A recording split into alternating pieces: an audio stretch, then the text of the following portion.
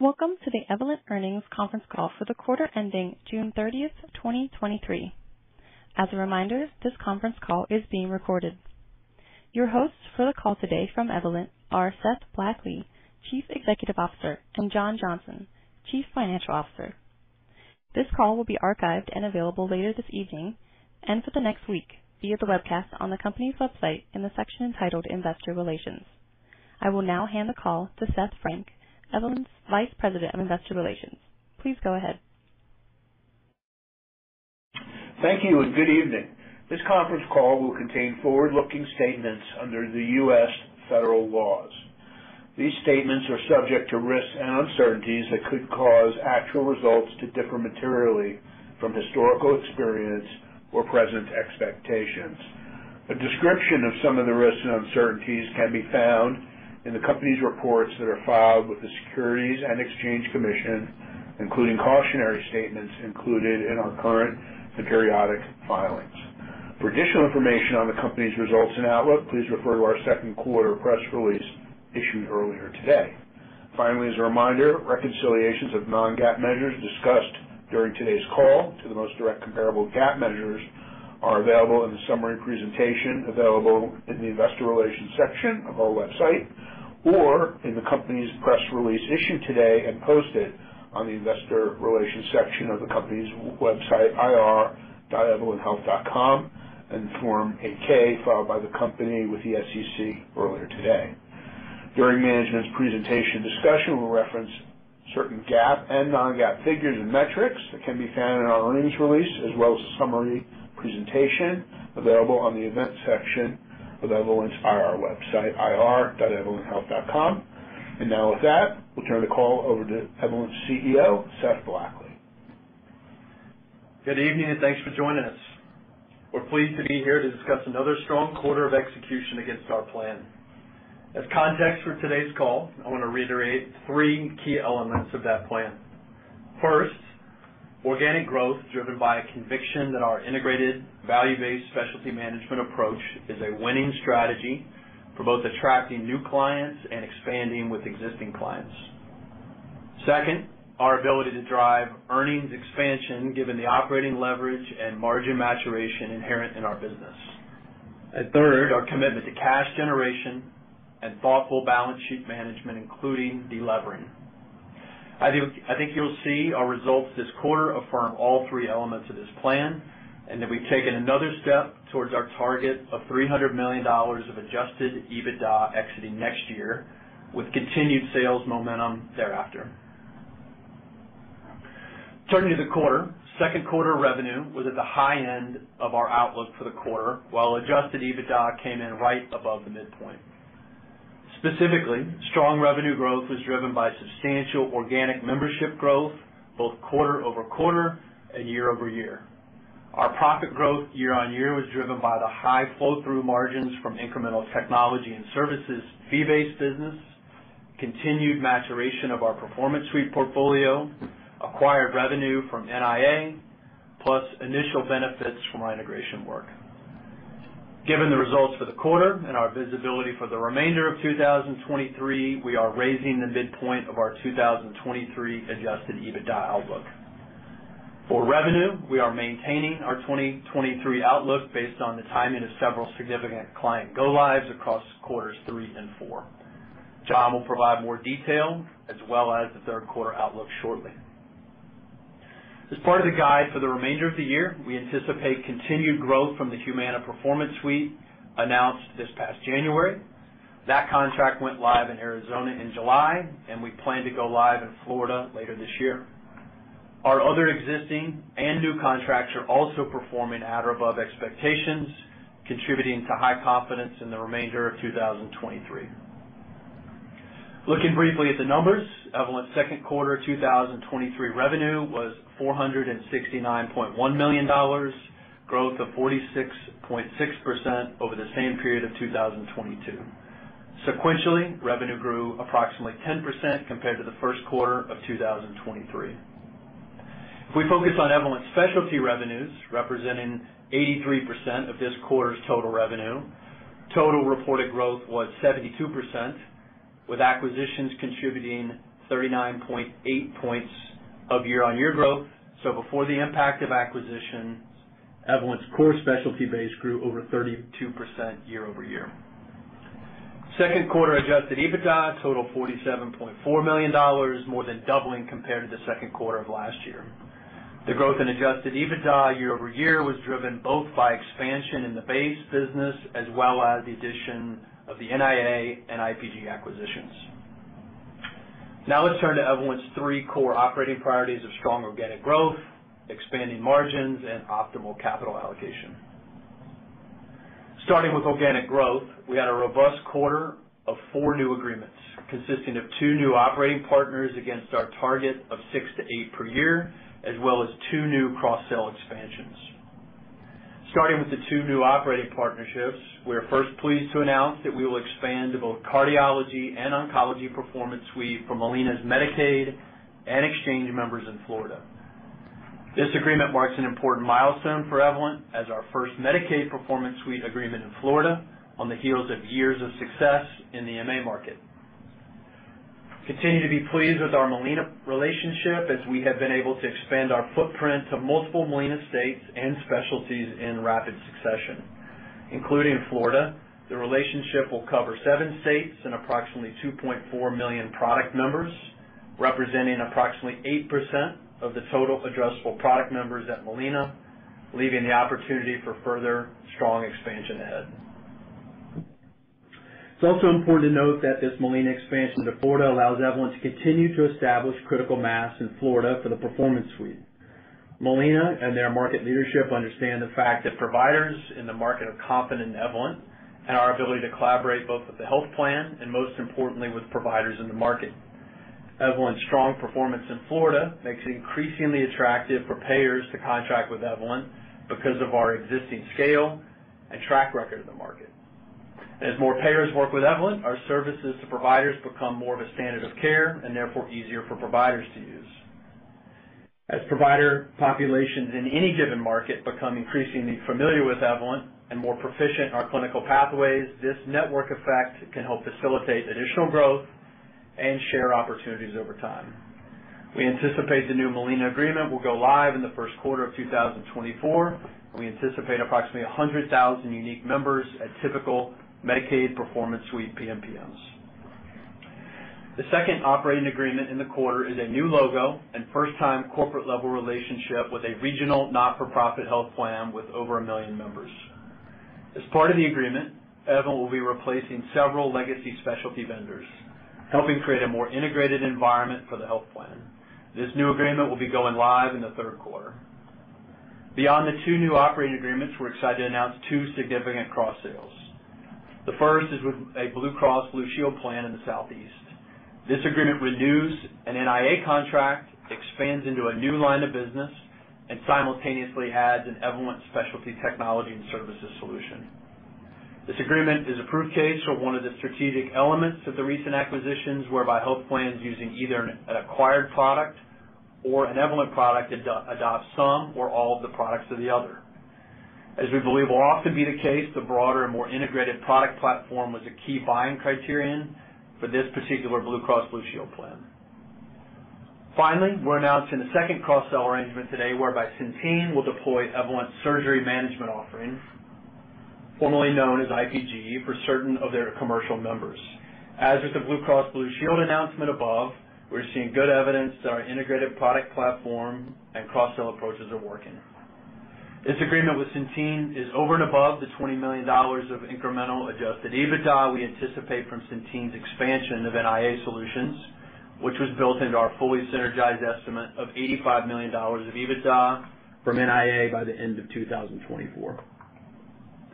Across all 4 of the agreements announced today, we see our thesis playing out that large payers are looking for innovative, value-based specialty solutions that can better integrate care for patients across multiple specialties.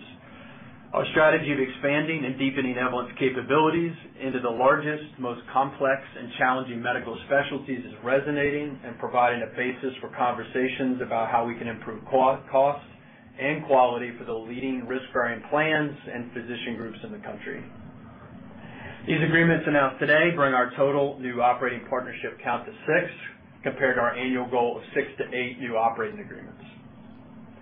Finally, while new logos like the regional plan we announced today always remain a target opportunity, our primary focus, as we've indicated at the time of the NIA acquisition and reiterated at Investor Day, are the large opportunities cross-selling into our existing health plan footprint.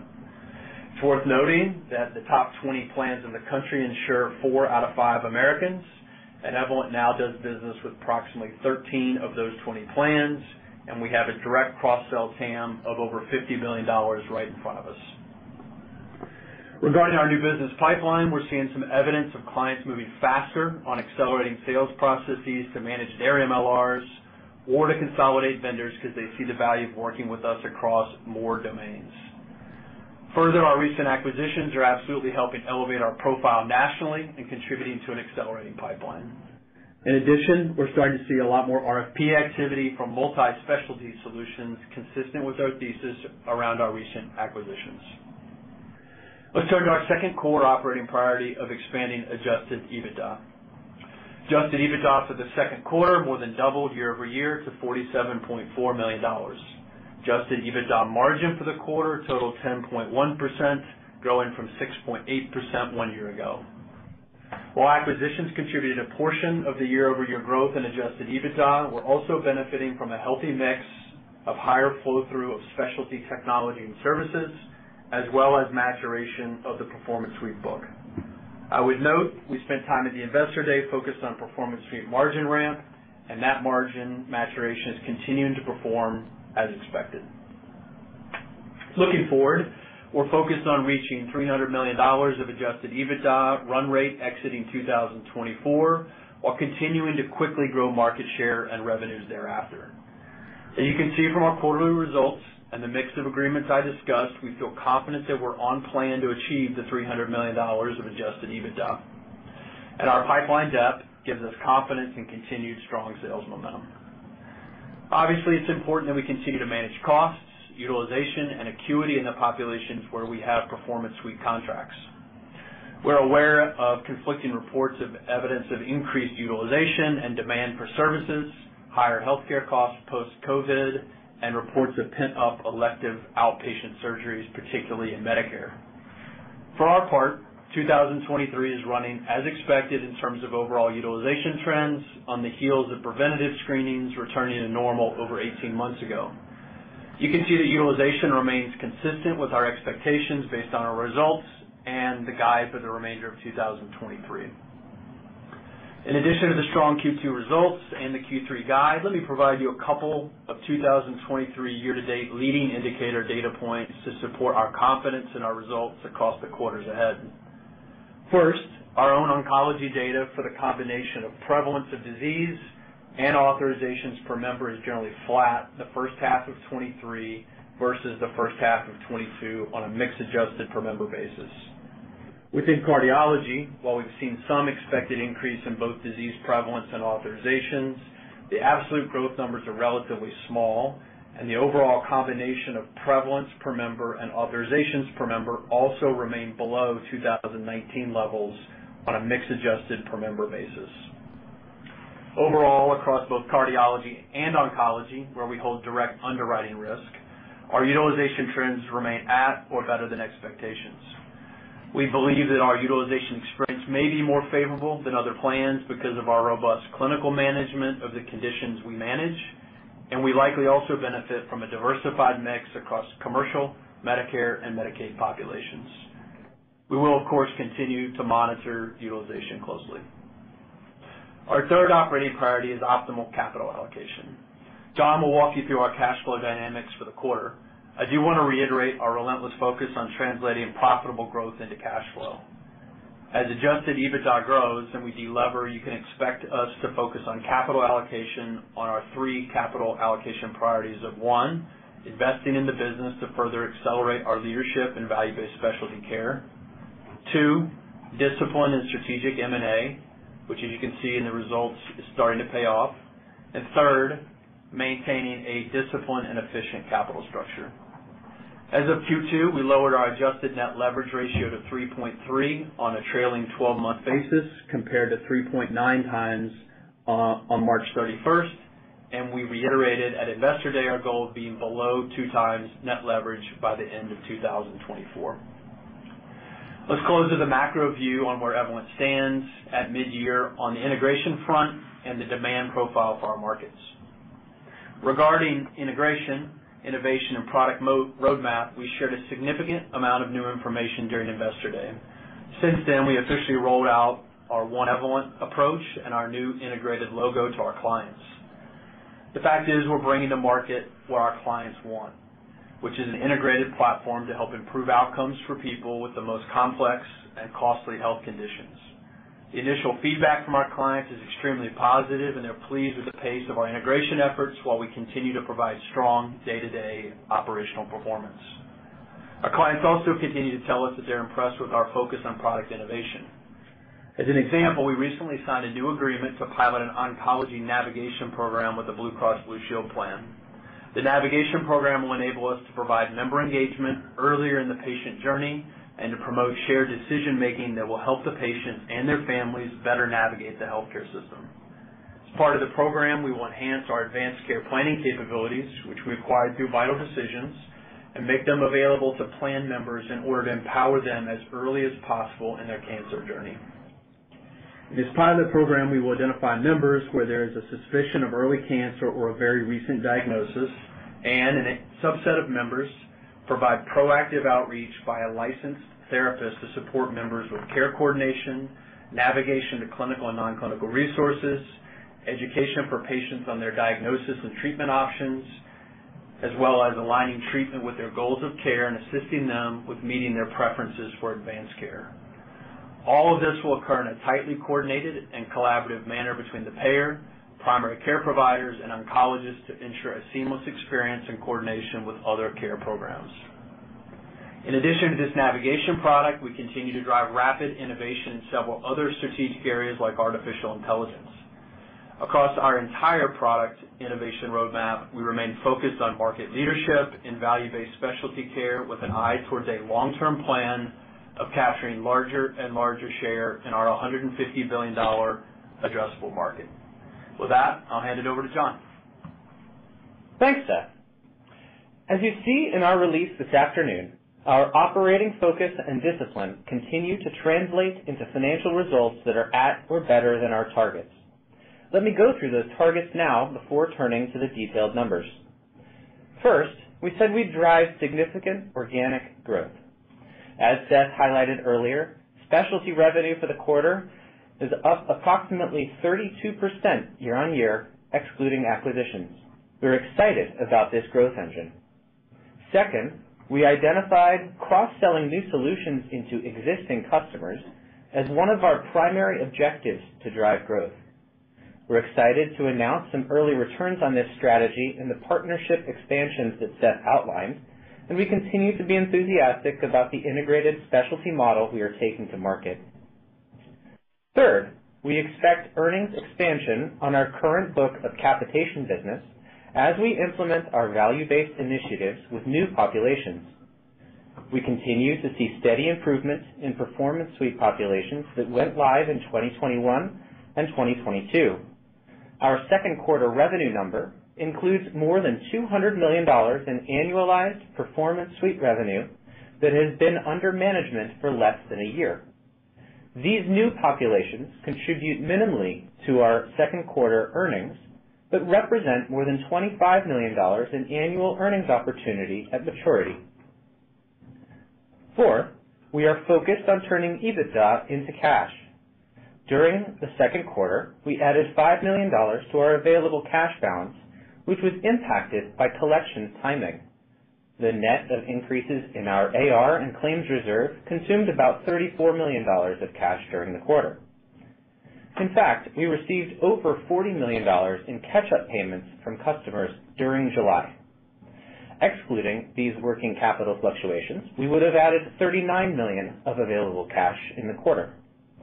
Note that consistent with our plan, we are investing incremental resources this year in integrating and repositioning our business to best capitalize on the value-based specialty opportunity.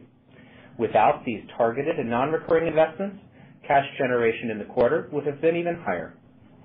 Now let's go through the numbers in more detail. Revenue in the quarter was $469.1 million, an increase of 46.6% versus the same period in the prior year.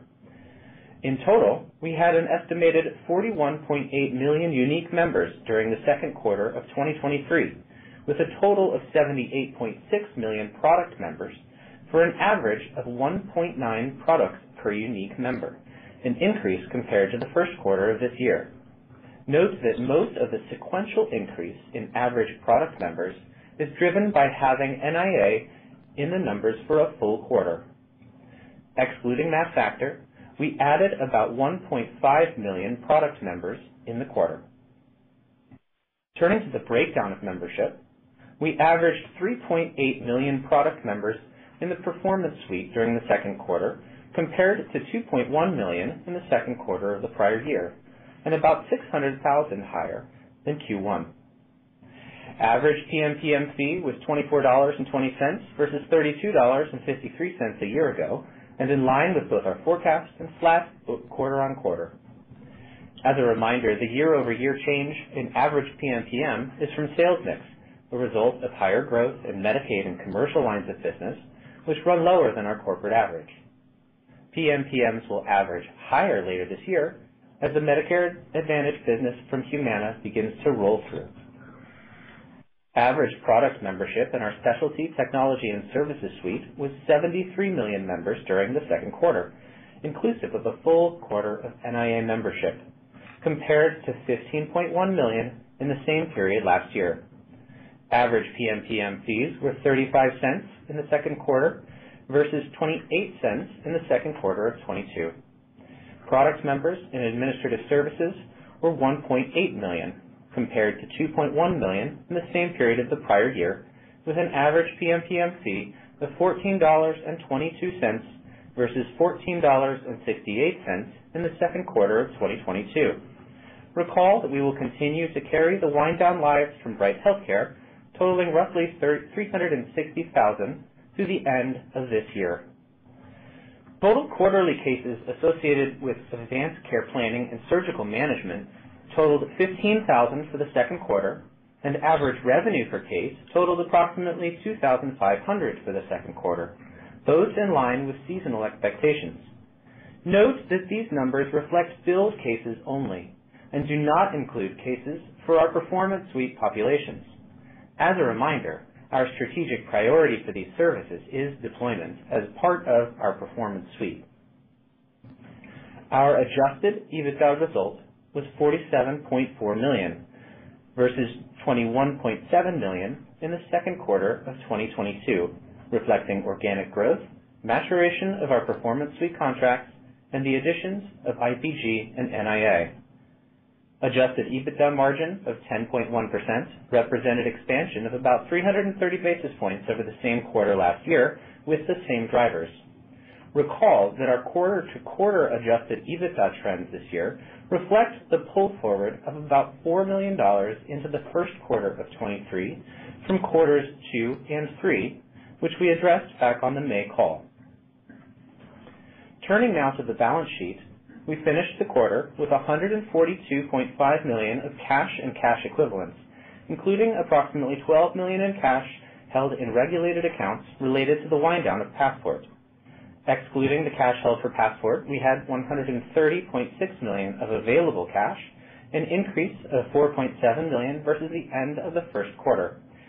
Cash deployed for capitalized software development in the quarter was $5.7 million.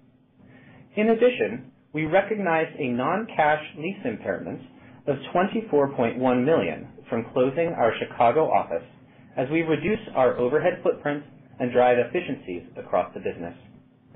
Finally, in our 8K this afternoon, we announced an early redemption of our remaining 2024 convertible notes as we continue to execute our delevering priority. Turning now to guidance. As Seth mentioned, we're raising the bottom end of our adjusted EBITDA outlook for the year. Let's go through a couple of macro factors we consider as we think about this outlook. First, Medicaid redeterminations continue to be a focus of many who watch the space. Our expectations here have not changed, that we will see a gross decline in Medicaid membership in the mid-teens, which translates to about a 6% gross decline, meaning before new ads, in our overall revenue, given our particular Medicaid mix. As we have previously noted, our Medicaid book is weighted towards states that are moving slower in the redetermination process. For example, more than 50% of our Q2 Medicaid revenue was in states that started the process in July, while less than 3% of our Q2 Medicaid revenue was in Florida and Texas, states that are pursuing redeterminations more aggressively. We will continue to monitor these trends closely throughout the fall and into next year. Second, our revenue guidance implies approximately 17% sequential growth in the second half of 2023 when compared to the first half of 2023, despite the expected redetermination impact. This is largely driven by new go-lives in the Performance Suite that Seth reviewed. Recall that these will contribute minimally to adjusted EBITDA this year, but start to flow through as they mature into next year and beyond. Turning now to our positive revision to our outlook for the year.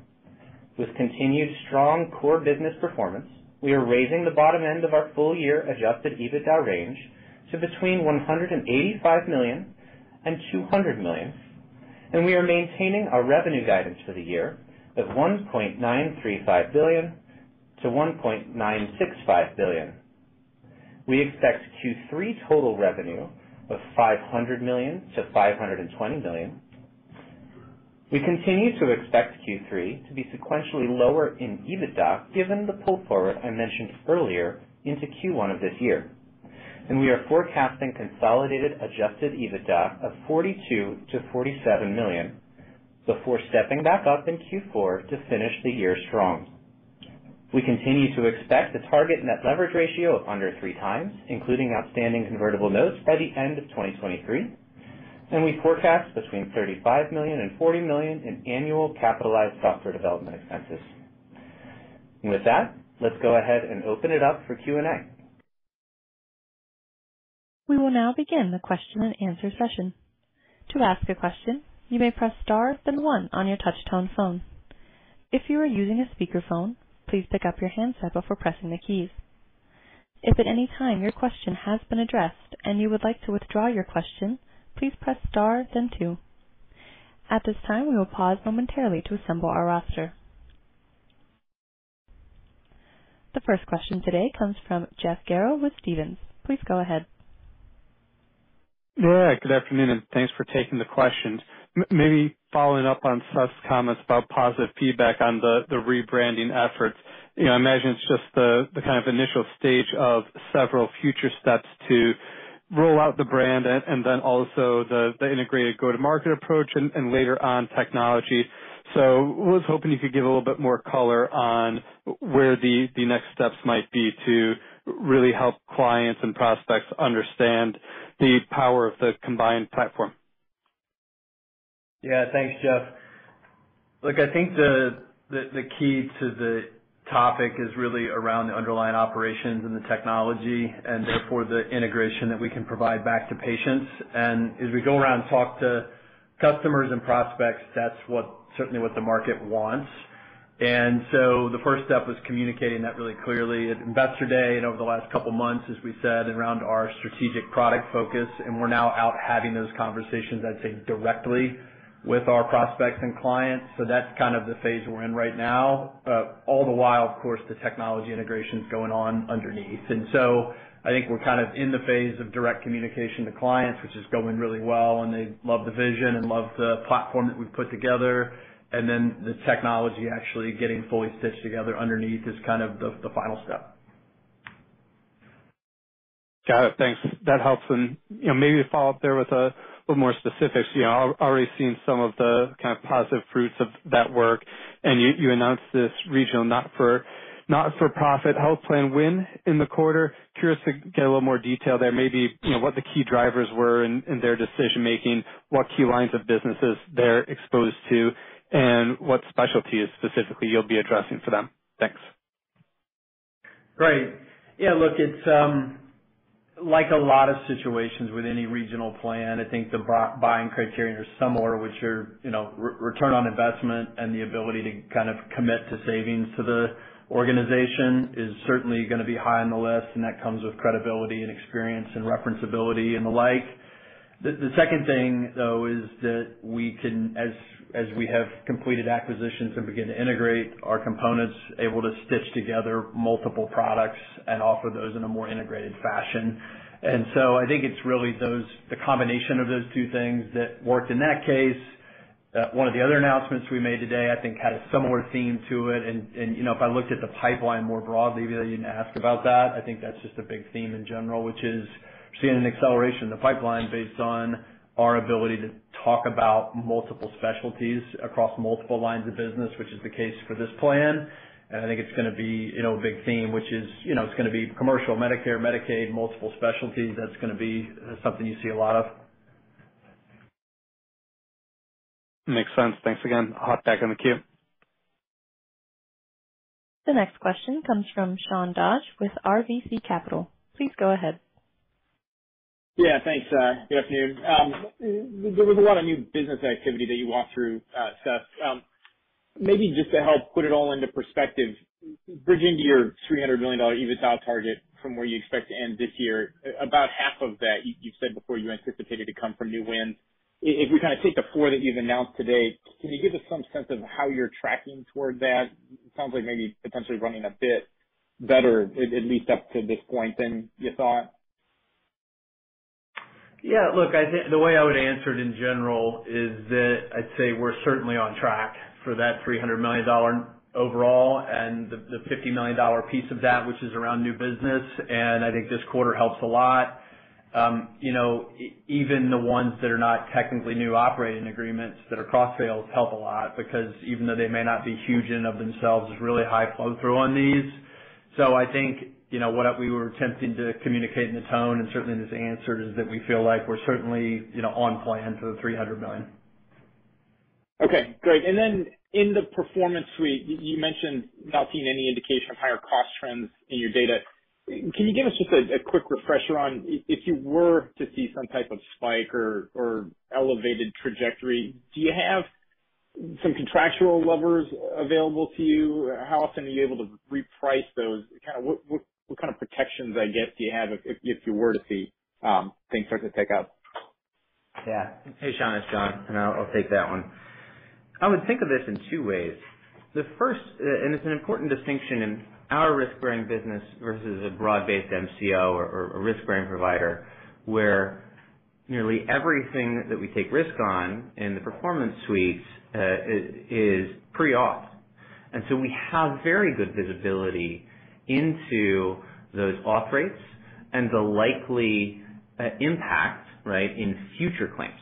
So that's the first thing that I'd say is we would, generally speaking, be able to know or see that earlier than we would if we were just waiting for claims completion. The second piece, as we think about how we contract for this business, we will typically include things like a corridor around, say, cancer prevalence. And so if prevalence in a population moves up or down outside of that corridor, then the parties will come back to the table and adjust the rate accordingly. So that's an important part of the model. And I think it's also important to recall that we can have some visibility into that potentially happening before we see it in the claims. Okay, that's super helpful. Thanks again.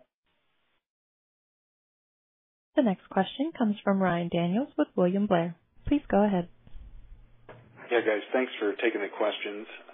Wanted to start with a little bit on the pipeline as it relates specifically to the potential for more Medicare business, which I think is a little under a third of your book today.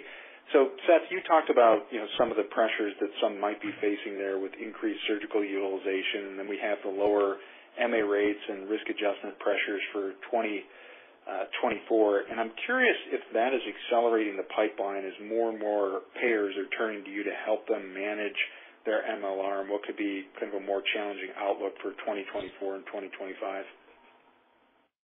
Hey, Ryan, the answer is yes. It is moving the pipeline in a good way for us. And I think it is the general pressure on MLR around utilization. I think the risk adjustment piece is maybe equally important in the sense that I do think that lever has, been reduced a little bit. And so I was talking to one of our customers a couple months ago, and he said exactly that, which is we're going to have to attack utilization a little bit more aggressively without that lever, or with that lever being a little bit reduced, right? So I think the answer is yes.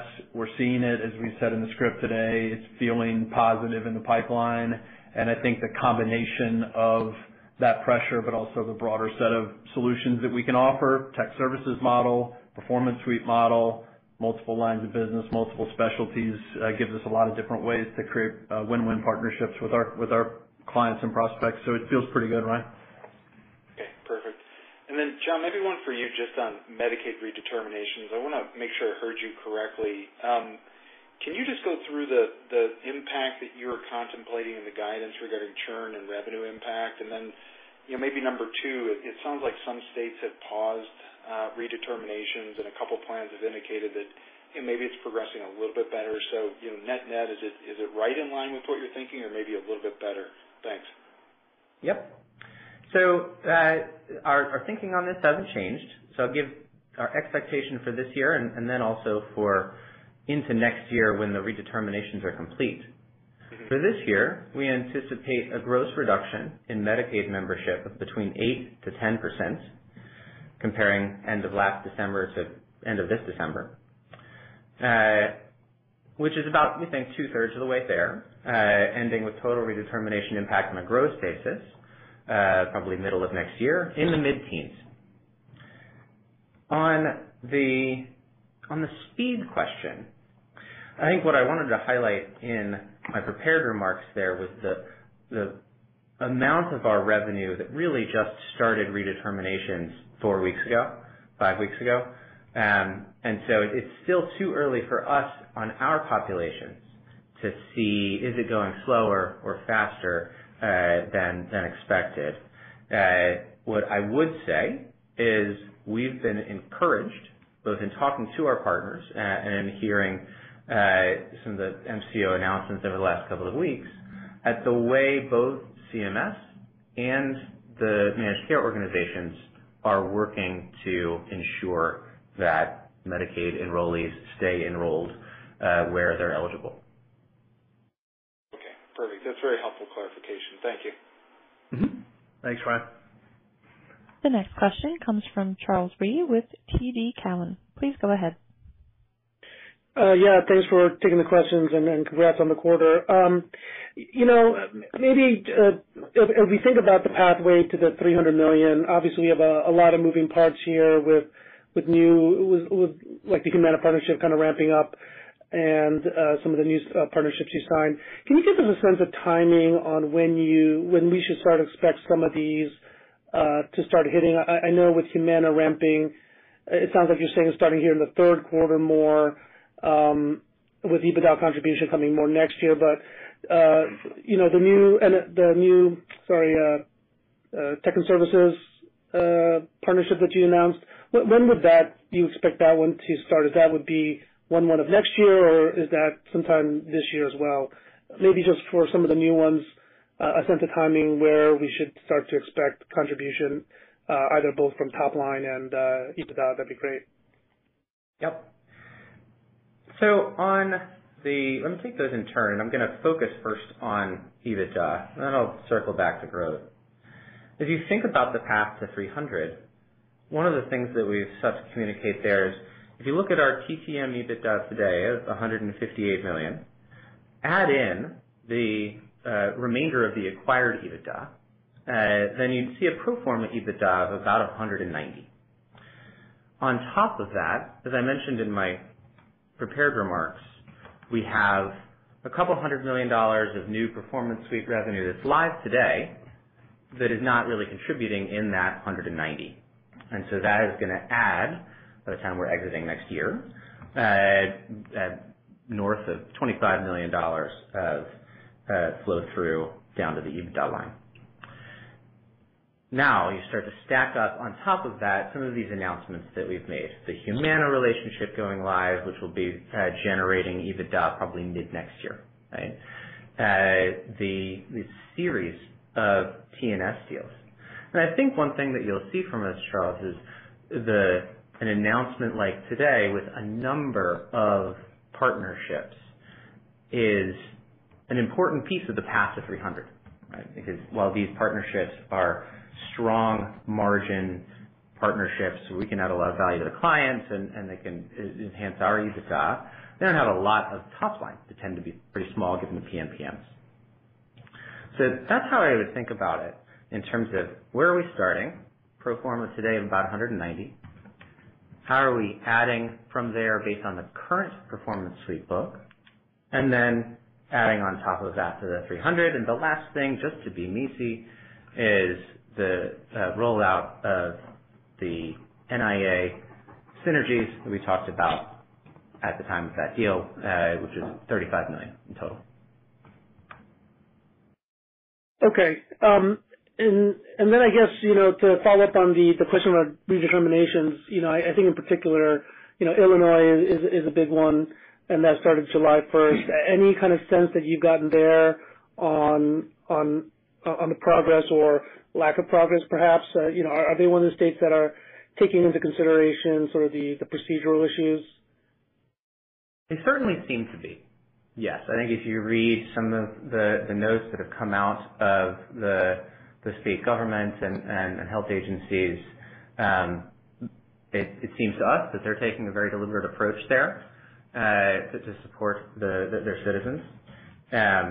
It's also too early to see in the numbers. Okay, fair enough. I'm sorry, just one following up on another question. I think Sean asked it about sort of the acuity in how you would see it. You talked about leading indicators. How early in those leading indicators would you be able to notice something changing? I know you talked about seeing the pre-auths, but maybe any other factors that would give you some lead time in seeing changes? Thanks. That's going to be the big one, Charles, because that contains a lot of information, right? It's not just the information around the requested treatments, but it's also what's the diagnosis, what's the history of disease, and all of those different factors. So that's an inclusive set of information. Okay, great. Thanks a lot. The next question comes from David Larson with BTIG. Please go ahead. Hi. Can you talk a little bit about Bright Health? Like how much revenue was coming from that in 2023? And then I think Molina is buying a significant portion of them. Are you going to recapture that revenue through Molina in 2024? Any color there would be very helpful. Thank you. Yep. So on Bright, we've indicated an expectation for total revenue this year between $30 and $40 million. That is related to the wind down of their IFP lives and not related to any of their Medicare Advantage lives, which is a plan that Molina is purchasing. So that is a plan that we have not done any work with. Okay. That's great. Thanks. And then can you maybe talk a little bit more about the expansion with Molina in Florida and that Medicaid book and that process? Just any more color there. And then are other states looking at that? And, I mean, does that increase your odds of winning business in, like, Texas, for example, Medicaid? Yeah, David, it's Seth. I can take that one.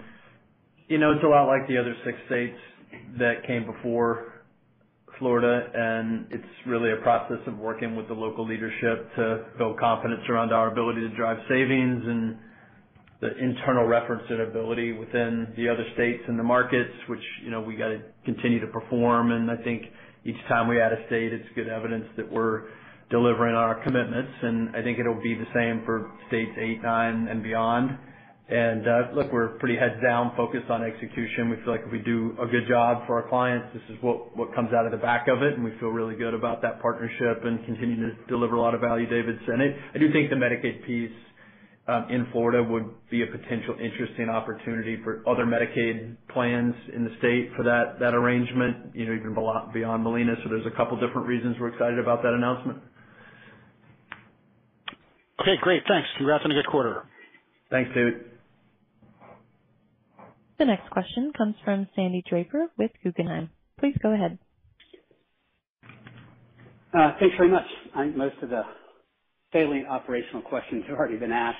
So maybe, John, a financial one. Thinking about a couple of my other companies have recently started talking about refinancing, which is kind of interesting because Fed just raised rates. But it's because their financial conditions were getting better, their leverage was coming down, and their comment was the debt markets are actually feeling a little better. I'm not certainly a debt analyst or a debt banker, but so I would love to hear your thoughts about the potential to refinance. Are there certain either leverage metrics that hit triggers where you're like, okay, if we get to this leverage ratio, we could do it? Rates start to tick down. Just trying to think about that opportunity and how we would think about tracking what the timing might be on that opportunity. Thanks. Yeah, it's a good question, Sandy. We really seek to balance and optimize, three things as we're contemplating potentially refinancing. Cash interest, total leverage, and dilution of the common. Right? And so as we sit and look at it today, if you pro forma in the rest of the acquired EBITDA, we're sitting at about 2.7 times net leverage. And we are committed to maximizing and optimizing those three things. So if we see an opportunity to refinance into something that is cheaper, then absolutely we would contemplate doing that. If it was the right thing to do for those other two metrics, leverage and dilution of the common. Got it. That was helpful, and that was my only question. Congrats on a good quarter. Thanks, Andy. Appreciate it. The next question comes from Jessica Tassan with Piper Sandler. Please go ahead. Hi, guys. Thanks for taking the questions. So first I wanted to just come back to your comment around Humana starting to generate adjusted EBITDA in the second half of 2024. Can you just help us understand kind of the margin trajectory of Performance Suite deals, maybe in their first 6 months and then their second 6 months post-launch? Yeah, you got it. So what we've typically indicated, right, is an expectation that at go live, right, and for the first couple of quarters, as you look at your claims expense and watching the claims complete, your claims expense has a lot of IBNR in it. And so you're building for those first couple of quarters the IBNR stack, and on a reported basis, you're not generating a lot of earnings. As those claims complete and the IBNR comes down, then you would have a natural release of that initial actuarial conservatism that then translates into what we've typically indicated for the first full year of a Performance Suite arrangement, between 4 and 6% of the total profits down at the bottom line. So that's how I think about it, is quite little in the first couple of quarters and then ramping up. And is that 3 quarters? Is it 5 quarters? That's going to depend a lot on the specific partnership, the specific geography, and so forth. That is the way that we see it playing out. Got it. That's fair. And then that's really helpful.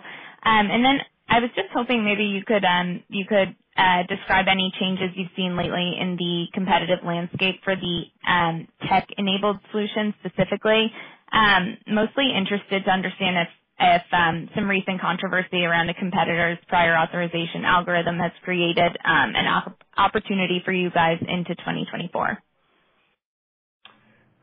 Yeah, Jess, I would just say in general, without commenting on the specific situation, just in general, I think our model tends to be clinical, highly clinical in nature, right? That's been our differentiation point from the beginning, which is really more around pathways. And I think we talked last quarter about the satisfaction rate of oncologists using our platform being really high. And I think just in general, we tend to differentiate based on being more clinical and being more physician friendly. And I think added to that, our ability to offer multiple specialties, Jess, I think we feel like the competitive environment is a little more attractive for us now than it was 6 months ago, 12 months ago. And I think it's really based on less what others are doing and more what we're doing. And that's really how we're focused, is continuing to meet the market where they are and listen to our customers. Voice of customer is a core part of how we run the company.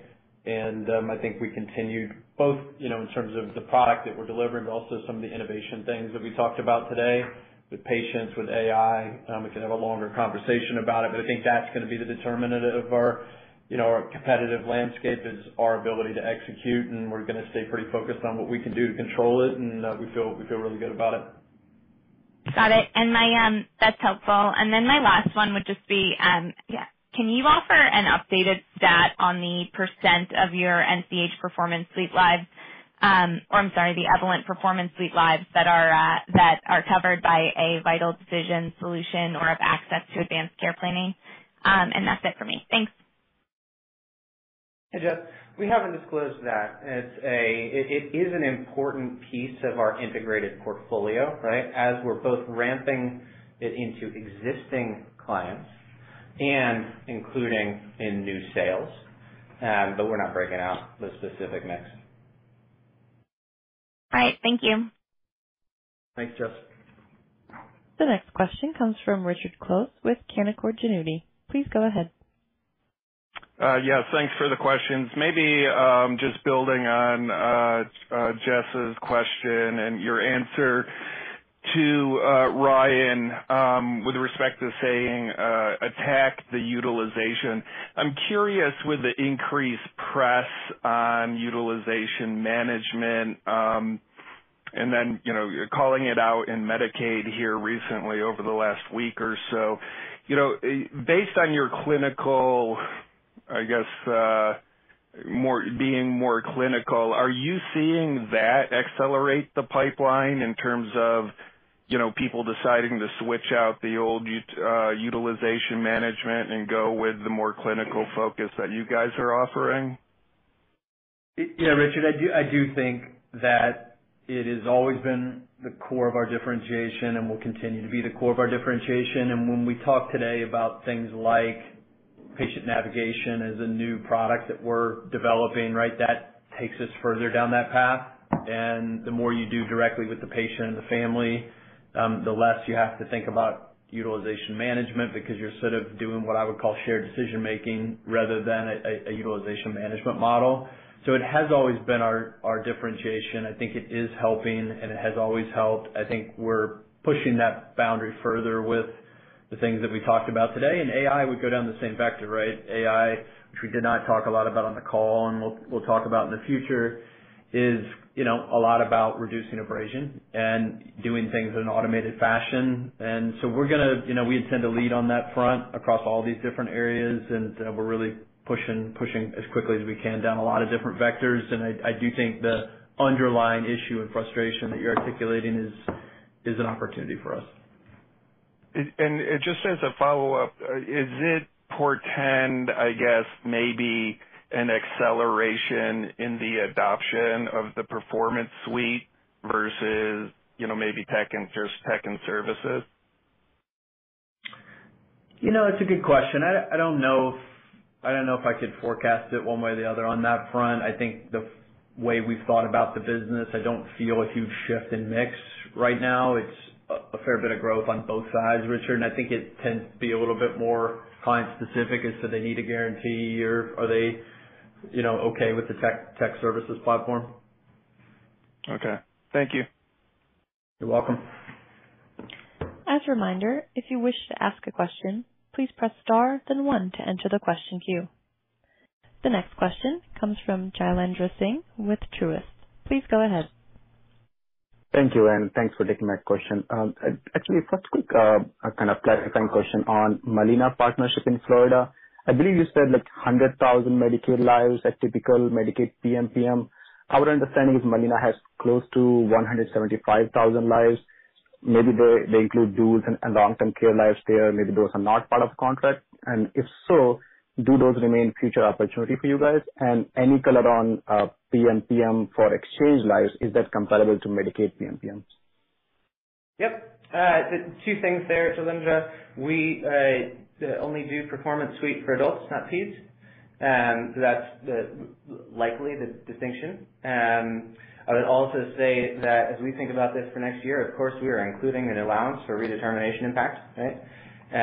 So those two things are important. As you look at aggregate size of that potential partnership, we would scope it likely over $20 million of top line. Okay, exchange PMPM, how much is that? We typically don't go that granular. Okay. That gets pretty nuanced. Okay. All right. Maybe my follow-up on the comments around oncology cost trends. Clearly, you guys have seen pretty stable trends, but as you pointed out, some commentaries have been pretty mixed from some entities.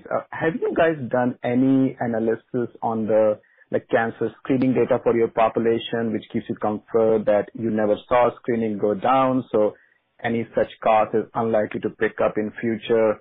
And a quick follow-up on your earlier comment that you have a corridor around your prevalence of cancer rates, but are there any protection around the acuity mix, like more late-stage cancer cases versus early-stage cancer cases? Let me try to take those in turn. On screenings, we don't take risk on screenings, and so don't tend to have access to that data. What we do have access to is both in conversations with our partners and broad-based research. There's a report that Epic put out, for example, back in February that indicated what we have seen, what we've heard from our partners, which is that cancer screenings, in particular in Medicare and Medicaid, have been at sort of normal rates for quite some time. And so that to us is pretty definitive. And it's consistent with what we're seeing in our data around aggregate prevalence and acuity. On the second question, the answer is yes. The specifics, as you can imagine, in a risk contract like this, get pretty nuanced around specifically how we work with our partner to ensure that we're fairly sharing the value that we're creating as a population might shift over time. And so the headline, just as we talked about corridors around prevalence and other items, is that we're seeking to drive aligned partnerships with risk-bearing health plans. And that model to date has generated both significant profits and significant growth. Okay, and then my final question on your MSSP business. CMS came out with some changes in their proposal under physician fee schedule. Looks like they're encouraging more ACO participation. Can you talk about your thoughts on the changes included in the proposal? And does that change your view on how you plan to approach your MSSP business next year? And on the same topic, any visibility on improvement in MSSP savings for 2022 plan year and expectations this year? Let me take that last one. Seth, maybe you can talk about how we're integrating this into the broader strategy. But on the fee schedule, Jalindra, look, there's a bunch of stuff in there that is net positive for primary care, inclusive of the ACO programs. So that's good, and that should be supportive of growth both of our ACO and of the overall product line. As we think about the shared savings for 22 at this point in the year, we typically have pretty good sense and line of sight into what that might be, and have, of course, incorporated that into our guide. Seth, you want to talk about strategy?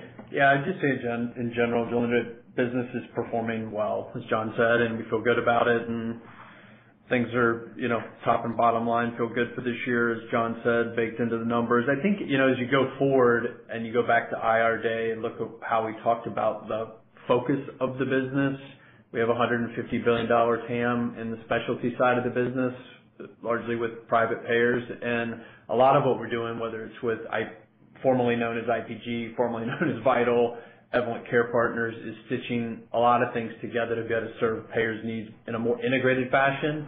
So I think going forward, you're going to hear us talk a little bit less about Evolent Care Partners as an entity and the ACO as a thing by itself. While it's still important, what we're really thinking about is the $150 billion TAM which integrating specialty and primary care is interesting, and the things we can do for that, but that shows up less as an ACO and more in direct contracts with private payers, right? So I think just sort of setting the table for future quarters, that's really going to be how we think about whether, again, it's formerly known as IPG, formerly known as Vital, ECP. You're going to really hear a lot more about just Evolent and how we're stitching all of it together.